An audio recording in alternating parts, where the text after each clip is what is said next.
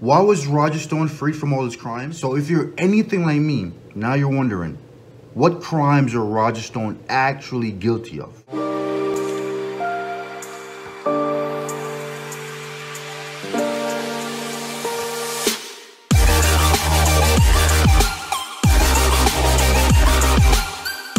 Hi, I'm Brian Allen. Let's talk about it. He's facing 5 counts of making false statements, 1 count of witness tampering, and 1 count of obstruction of official proceedings.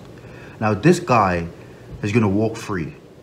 Fun fact, the average marijuana trafficker does 33 years. We're all very familiar with the 2016 leaking of Hillary Clinton's email to WikiLeaks. A major development in the Russia investigation.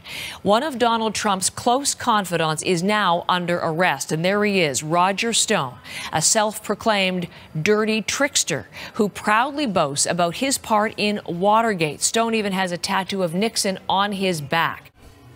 Fort Lauderdale, Florida, the FBI team using a middle-of-the-night door knock to bring him in. If you think back to the summer of 2016, WikiLeaks is the organization that made public thousands of emails that were stolen from the Democratic National Committee, emails that through their leaks were an attempt to damage the Clinton campaign, emails that were stolen by Russian hackers and then leaked by WikiLeaks. So the indictment alleges that Stone had information about these leaks and these emails from WikiLeaks, and that the Trump campaign was reaching out to Stone to try to get a sense of the information he had and whether more of these leaks would be happening. And these emails, those leaks, they were a major turning point in the 2016 campaign. Now, Roger Stone has in the past been very vague about his knowledge. At points, he sort of bragged that he did know, then he denied that he knew anything about WikiLeaks.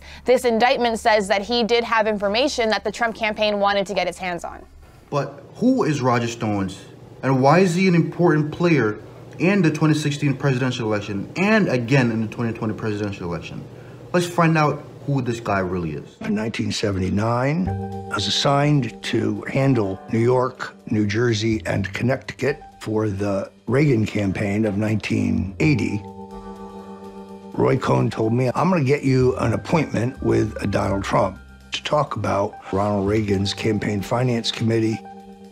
Roy arranged not only for me to see Donald, but also to see his father, Fred Trump.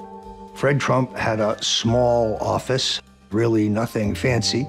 And on the wall, there were all these autographed photos of prominent local Democrats, the mayor, the borough president, the congressman, and so on.